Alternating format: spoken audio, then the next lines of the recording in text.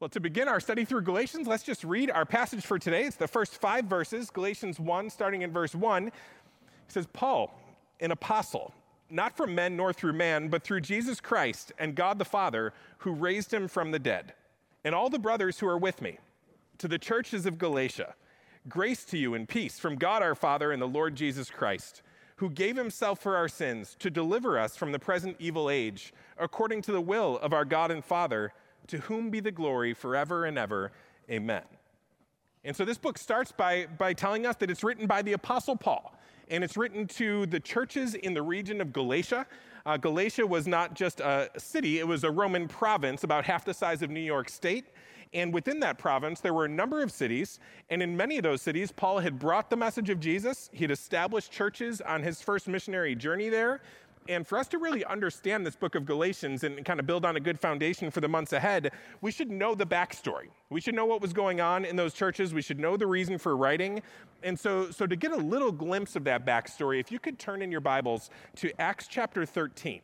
Acts tells the story of what happened when the apostles, the first followers of Jesus, when they went out spreading the good news of Jesus, making disciples, planting churches, doing miracles. The story of Acts is that story of how the gospel spread all around their world at the time. And in Acts 13, it's about 48 AD, and Paul and his companion Barnabas are on a missionary journey in Galatia. So they get to Galatia, they go to a city, they find the synagogue when they get there, and then because Paul was well educated and a Pharisee, he would be afforded the opportunity to speak there. And so in Acts 13, they're in Antioch. And as a result of what we're about to read, the largest church in Galatia ends up being formed. It ends up being a sending church that sends people all around the region from then on out. And Paul is in the synagogue, and he's delivering the message, and it was a long message, so we won't go through the entire thing, but we'll pick up toward the end in verse 38. Paul has announced that Jesus rose from the dead. He's announced the freedom that we can have in that we can have our sins forgiven. And then he says, let it be known to you, therefore, brothers, that through this man forgiveness of sins is proclaimed to you. And by him, everyone who believes is freed from everything which you could not be freed from by the law of Moses. So he's announced that Jesus rose from the dead. And he tells them that because of that, there's forgiveness of sins. Jesus will free you from everything that the law of Moses couldn't free you from. And people who were there, who were sincerely trying to live lives that were pleasing to God, this would have been welcome news to them. Because if they were trying to follow the commandments, if they were trying to follow the law of Moses, they would have been feeling that it wasn't cutting it for them. And this law that God gave, the law of Moses, it was a good thing. It was given by God. God didn't leave people wondering what he required of us, so he gave us his law. He gave us commands like the 10 Commandments to tell us what he requires, to tell us a little bit of what his holiness is like, to guide our lives, to show us how love plays out in some of our interactions with others and with him. And so the law that God gave was all good. God doesn't do bad things. And so the giving of his law was good, and striving to follow his law was a good thing. But the problem is, his law has always only been given to people who by nature don't have the hearts that want to obey it. And even if we do obey it, we only keep that up for a little while. We kind of make our New Year's resolutions, we rededicate ourselves to serving him at camp, and within a couple of months, we've kind of fallen off that wagon and we're not as obedient as we were before. And so the law that God had given wasn't doing all that it could do, and not because there was something wrong with the law, but because there was something wrong with us.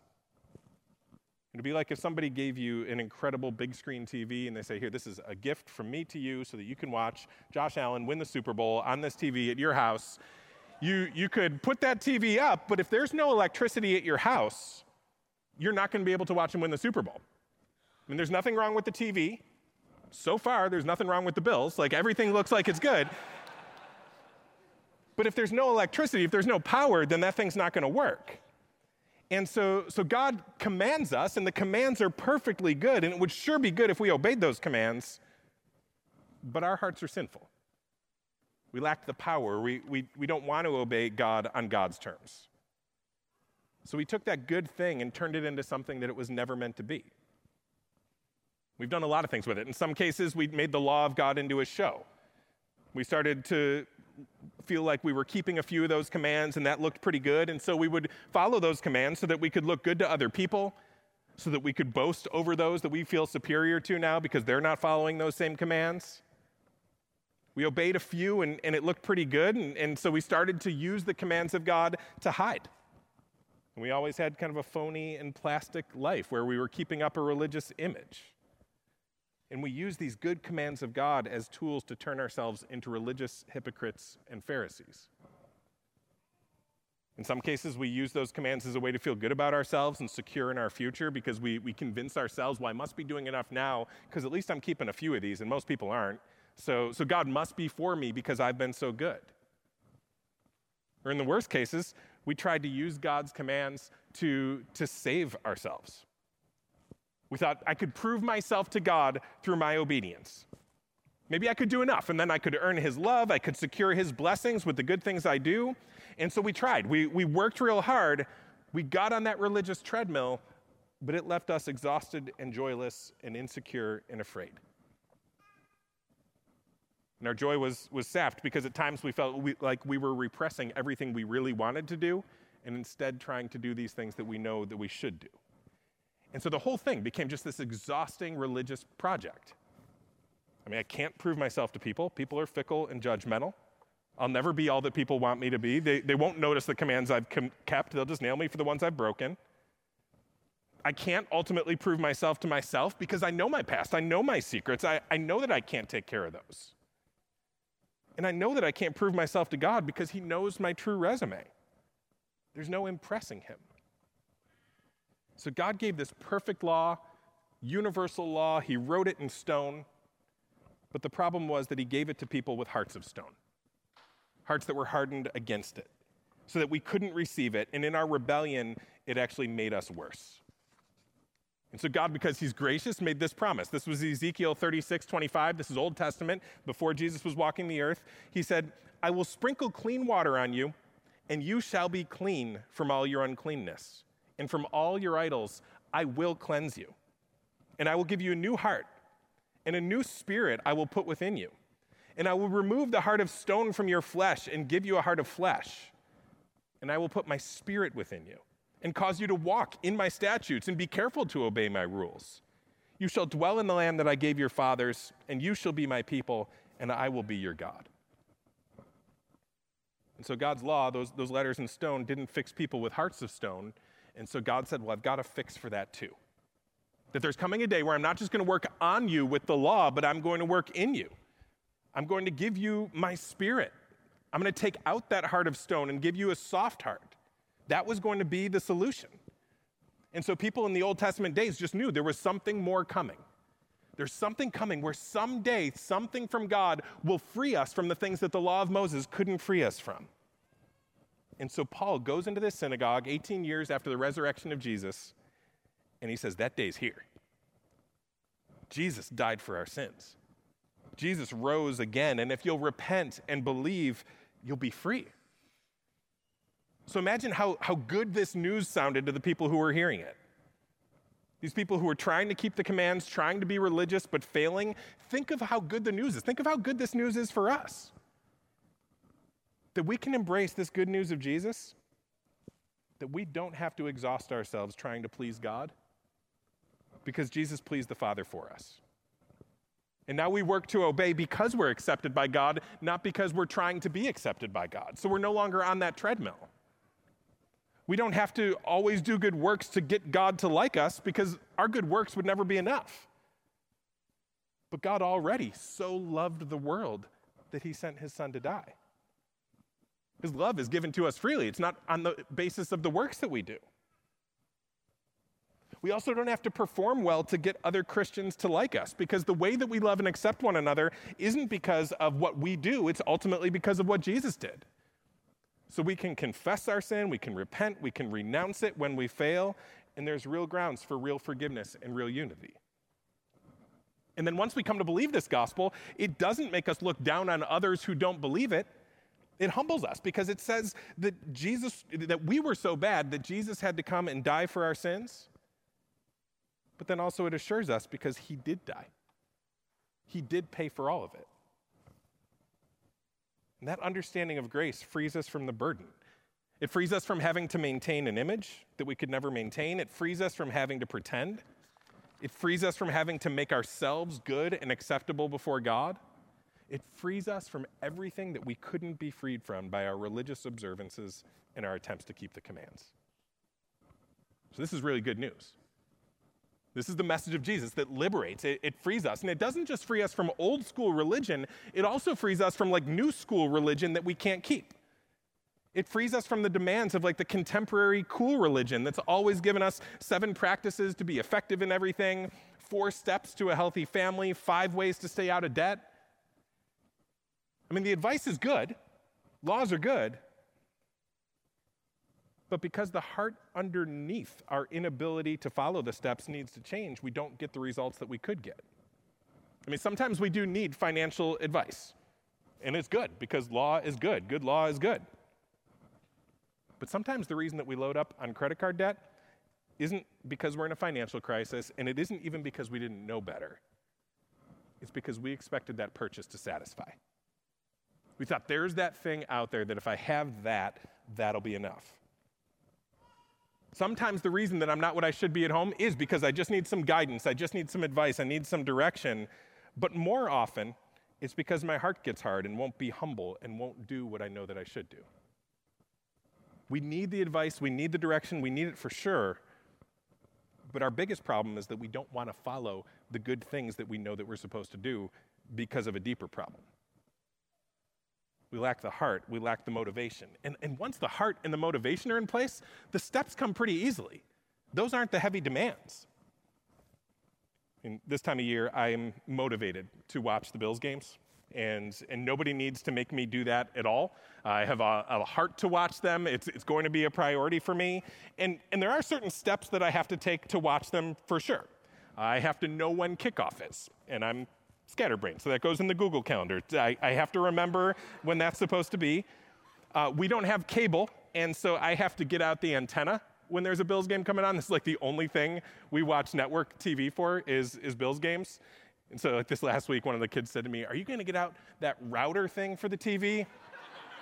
I was like, "No, I'm getting an antenna out. We're going to watch TV like the apostles did. This is how it was meant to be done. We're doing this." And so I have to set all that up. There have to be appropriate snacks. There are steps that I have to follow. But because I delight in the game, the steps come pretty easily. Once the delight is there, I'll follow the steps. And honestly, usually the first 8 weeks of the season, I'm delighting in it. I'm wanting to watch those games. Later on, who knows? Then it can go downhill, and you may have to do other things to motivate me, but the motivation is there, so the steps follow. What we so often do in the religious setting is we assume that what we need the most is the steps. Whereas the message of the gospel actually gets at the heart. And so Paul goes into the synagogue where the religious people are trying to obey, and he liberates them by telling them about the resurrection of Jesus. And there's no greater news than the gospel. And this is the message all throughout the Bible, that this is the best news there is. This is the message that the church first and foremost should be giving itself to spreading. In Titus 3, verse 3, he says, "For we ourselves were once foolish, disobedient, led astray, slaves to various passions and pleasures, passing our days in malice and envy, hated by others and hating one another. But when the goodness and loving kindness of God our Savior appeared, he saved us. Not because of works done by us in righteousness, but according to his own mercy, by the washing of regeneration and the renewal of the Holy Spirit, whom he poured out on us richly through Jesus Christ our Savior, so that being justified by his grace, we might become heirs according to the hope of eternal life." This is great news. All that we once were was washed by Jesus. And now as a result of that, we are heirs. We're God's kids. We don't have to do anything to get it. We just receive that grace and mercy by faith. And so we don't earn our forgiveness to connect ourselves to God. From the beginning to the end, we are right with God because of what Jesus did for us on that cross. It's not by following rules that we get God to accept us. It's the grace and mercy of Jesus. Maybe today you're here and you're not a Christian, and the reason is because you thought that to become one, you had to keep the moral laws first. or that you had to take part in a ceremony first, you had to follow some outward observance, you had to do some things to make yourselves a Christian. But we are not forgiven because we keep codes and laws and follow ceremonies. We're forgiven because we realize that we broke those laws, and we turn to the only place we could turn, Jesus Christ, who though he was perfect, died the death that we should have died by going to that cross, was buried, and then rose again, conquering death, so that whoever would believe in him would not perish but have everlasting life. And so Paul goes into the synagogue and he announces that great news, that yes, Moses' gift was good. What a massive gift from God that he would guide our lives like that. But Jesus frees you. He goes on, verse 40, he says, "Beware therefore, lest what is said in the prophets should come about. Look, you scoffers, be astounded and perish. For I'm doing a work in your days, a work that you will not believe, even if one tells it to you." As they went out, the people begged that these things might be told them the next Sabbath. And after the meeting of the synagogue broke up, many Jews and devout converts to Judaism followed Paul and Barnabas, who, as they spoke with them, urged them to continue in the grace of God. So there's this amazing response. People start believing, and they want to hear more. This is what the good news of Jesus does in people who really believe it. It makes us want to hear it more. It's like when you discover a great new restaurant, and you go in and you say, "This is so good, we need to eat here again. And we need to tell our friends about this place too." Our whole lives we carry guilt and fear of what God will do because of our failure, but then we hear that Jesus was crucified for our sins and rose again.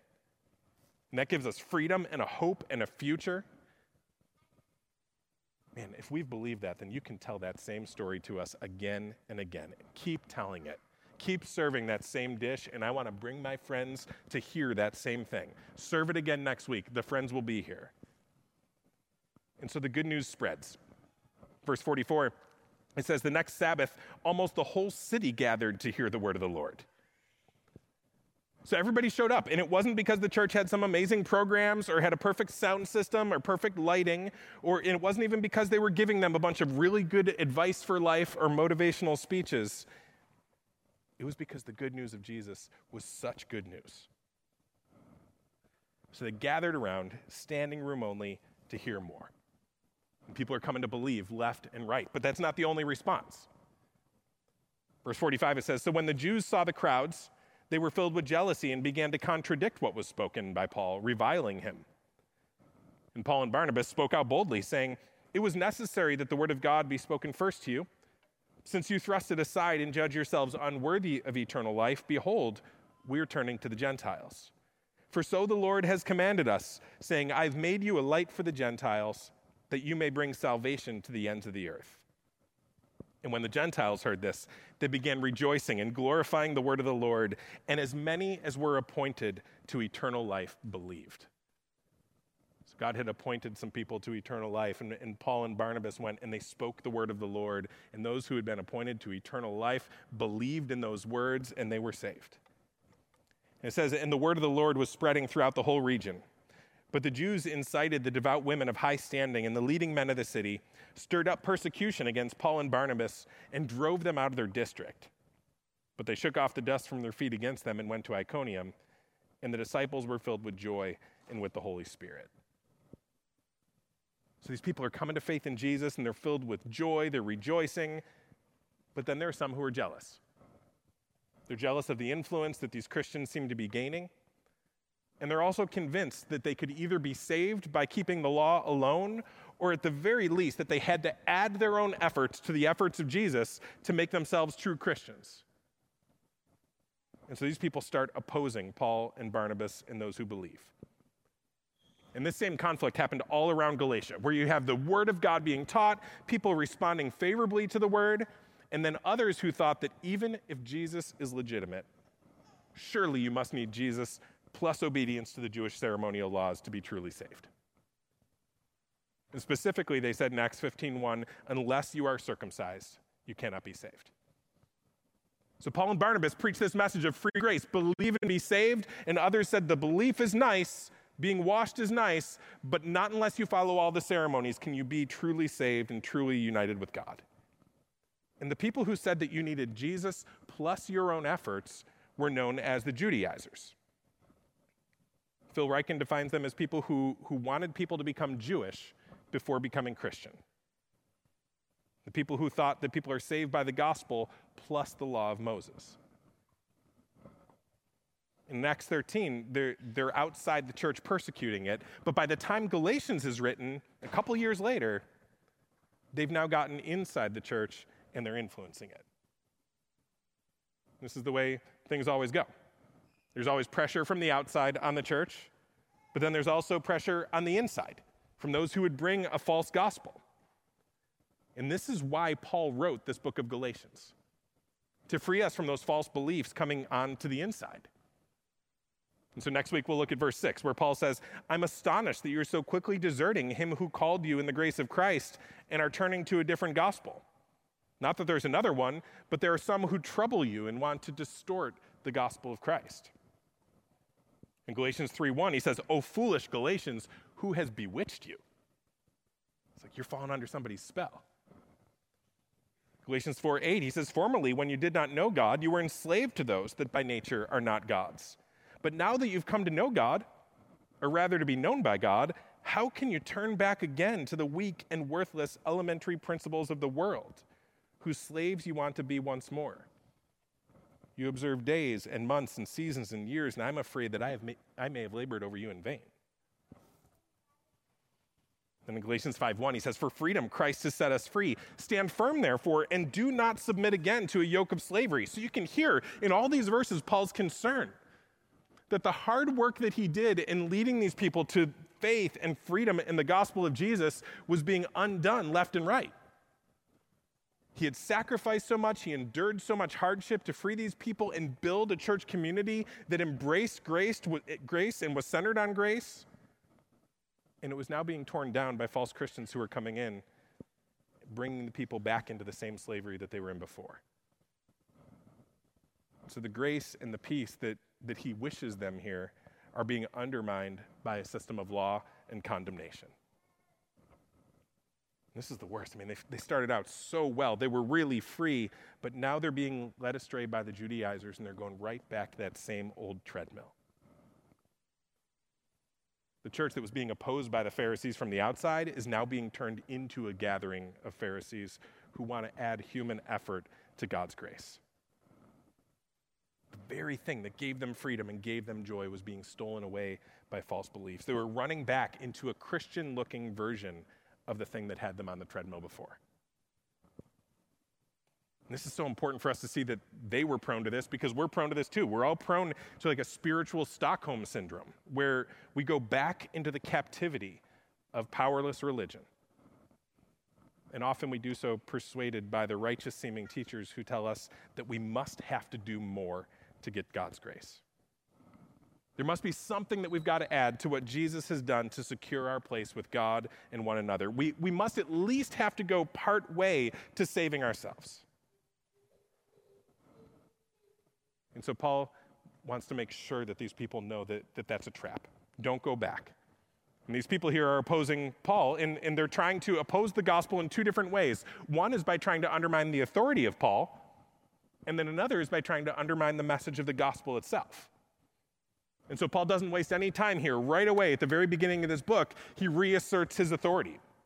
Again, he says, Paul, an apostle, not from men, nor through man, but through Jesus Christ and God the Father who raised him from the dead, and all the brothers who are with me, to the churches of Galatia.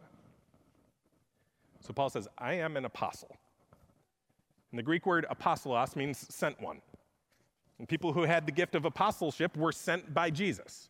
And I believe that the biblical evidence points to the fact that there are actually not any more apostles today, at least not in the same sense that there were in New Testament days. Because the apostles were the guys who got things started. They were the ones who spread and wrote the inspired word of God. And there are some passages that tell us that to be an apostle, you had to actually see Jesus. So 1 Corinthians 9:1, Paul says, am I not free?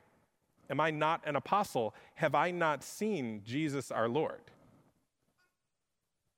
So to be an apostle, you had to see Jesus. In Acts chapter 1, the apostles are trying to figure out who's going to replace Judas now that he's died. And it says in verse 21, so one of the men who have accompanied us during all the time that the Lord Jesus went in and out among us Beginning from the baptism of John until the day when he was taken up from us, one of these men must become with us a witness to his resurrection. So someone who had seen the Lord. And so however many apostles there were, the last of them died off with that first generation of Christians because they were the last people to be eyewitnesses to Jesus in the flesh. And in that first generation of Christians, the apostles had a unique role. They traveled the world, they did miracles, and they taught. And the writings that they produced are the writings that we have in the New Testament, which are the Word of God. And so apostles were a one-time group of people with authority to write the inspired Word of God, which doesn't exist today. And so why does that matter? A few reasons. One is that there's an authority in the apostles that Christian leaders and teachers and pastors do not have today. Pastors aren't apostles. We don't have authority over the writings of the apostles, but we submit to them. So the apostles were a different kind of thing. We don't have the authority to change the Word of God. We don't have the authority to write things down and say, there, that's the Word of God. We can teach the Word of God that was given to us by the apostles. It also matters because the apostles had God-given authority, and there are many today who would say, well, I like Jesus, but I don't like the things that the apostles had to say. So Jesus preached this really pure, true religion, and then people like the Apostle Paul came in and messed up the whole thing. You had the really pure teaching of Jesus, and the New Testament contains that pure teaching of Jesus, but then also it contains a lot of baggage that messed up the true faith. And some people who might call themselves red-letter Christians would take the teachings of Jesus as authoritative and more important than the other writings and the other teachings in the Bible. They call themselves that because some versions of the Bible were printed with the words of Jesus in red, which was not the inspired way to do it. It was just a decision that a printer made, but it could give the impression that those words are more important. Those words are more inspired. And so some would say, yeah, I love the teachings of Jesus, but I just don't like the teachings of the apostles at all. But here's the thing. Everything we know about Jesus, we learn from the apostles. Everything. We don't have the writings of Jesus in the New Testament. The only direct writing of Jesus we see happening in the New Testament is when he's writing in the dirt. And that manuscript is gone. We don't have that anymore. So we don't have his direct writings. Everything we know about Jesus was given to us by the apostles. The gospel accounts were written by Matthew, Mark, Luke, and John, who were either apostles or associates of the apostles who got their material from them. The whole New Testament is the teaching of the apostles, including all the stuff about Jesus. And so it doesn't make sense to pick and choose and to say, well, I like the teachings of Jesus, but not the apostles, because Jesus commissioned the apostles specifically to carry his word. And everything we know about the teachings and the life and the death and resurrection of Jesus, we only know from the apostles. Also, there's no indication that the early church rejected the teaching of the apostles because they were trying instead to cling to the pure teaching of Jesus. That dynamic didn't exist at all. And you might expect it. I mean, Paul's story was that he was a Pharisee. He was opposed to Christianity. He was having Christians killed. He was trying to wipe out their faith. He didn't want people to believe what they believed. And then when Paul came to believe, the Christians were all surprised. But they weren't surprised because Paul came in and started preaching a different thing. They were surprised because Paul came in and preached the same thing that they had already learned. In Galatians 1:23, it says they only were hearing it said, he who used to persecute us is now preaching the faith he once tried to destroy. So they didn't say, we have this pure faith where we believe in Jesus, and then this guy Paul came in and he started twisting it. He started talking about the church. He started adding all these other things. No, they said, this is amazing because this guy Paul came in and he's teaching us the same thing that we've always believed. He's teaching us the Christian faith. It's amazing that that guy believes this Christian faith that he once tried to destroy, that he rejected it before. So it's important to realize that the apostles do have the authority to convey to us the will and the words of Jesus. Also, it's super important because this is a distinction between Protestant and Roman Catholic theology. And with respect to my many friends and many, many family members who are Roman Catholic, one of the big differences is that within Roman Catholicism, there's the idea that the church gave us the Bible and therefore can offer us the true interpretation of the Bible that it gave us. But Paul here says he didn't get his authority from man. He didn't get it from the church, but from God. And so it's more accurate to say that the Bible gave us the church. That God speaks and his people are created. And yeah, the church affirmed the Bible. Paul said right there, I'm writing this alongside all these brothers who are with me. But it was the inspired message of Scripture that gave rise to the faith and that gave rise to the church. It wasn't the church that gave rise to the inspired message of Scripture. And so when we want true authority, when we want the true faith, we go to the teachings of the apostles, which we have in the Bible. The authority of the apostles lies in the text of the Scriptures, not in the institution of this church or any other church, and not in human teachers today, ultimately. This is why the church can regularly be corrected by the teaching of the apostles that we have in Scripture. So Paul's going to spend some serious time in this book defending his authority. And you might look at that and think, man, that's so self-serving. Like he's just doing this because he wants to be a big deal. But you can't read the rest of Paul's story and think that. He had to suffer tremendously to spread this message. He lost his community. He lost his standing. He lost respect. He was often beaten. He was stoned. He was imprisoned. He was mocked. He was considered the scum of the earth. There was constant drama in his life because of the ministry that he was doing. He was always having to fight false teachers. He said in one place that he had constant concern for all the churches. So he was losing sleep over all of their needs, keeping him up at night. Paul didn't do this for Paul. He did this because of what Jesus can do for those of us who will believe in him. Again, verse 3, he says, "Grace to you and peace from God our Father and the Lord Jesus Christ, who gave himself for our sins, to deliver us from the present evil age, according to the will of our God and Father, to whom be glory forever and ever. Amen." Jesus rescues us from the present evil age. He does this internally and externally. He rescues us from sin. We spend our lives looking for something that can satisfy, and so we will lie, we will steal, we'll destroy relationships to give ourselves to the task of attaining whatever that idol is. And then if we ever get that idol, once we get it, it doesn't satisfy, and if there's anything left of us after we've gotten it, it destroys that too. And Jesus rescues us from that whole quest. He's the one that can satisfy. He's the one that 1,000 years from now, if you trust in him today, you won't say, I have regrets. He also rescues us from legalistic religion. Sometimes we live that life of sin and we think the alternative is to jump on the religious treadmill and wear ourselves out, trying to get God to accept us and people to accept us. But the gospel rescues us from that as well. And it's not just our personal evil that he rescues us from, but he says the evil age that we live in.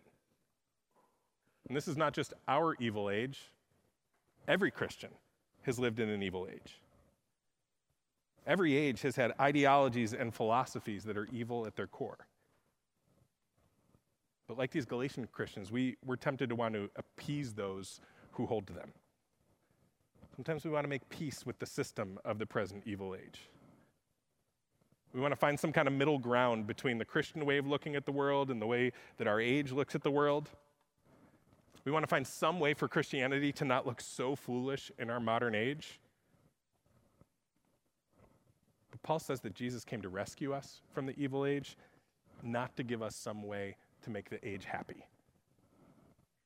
Christians have a way of believing and living that doesn't fit with legalistic religion, that doesn't fit with anything goes living, that doesn't fit with what everybody thinks on Twitter we should be doing. Jesus rescues us from all of that. He rescues us from sin and rescues us from the values and the demands of our age. And our goal is not to blend in. But over time and under pressure, we're tempted to go back like the Galatians. And what we need is what Paul provides in this book, reminder after reminder of the gospel of Jesus. We need to keep eating that same meal again and again and again.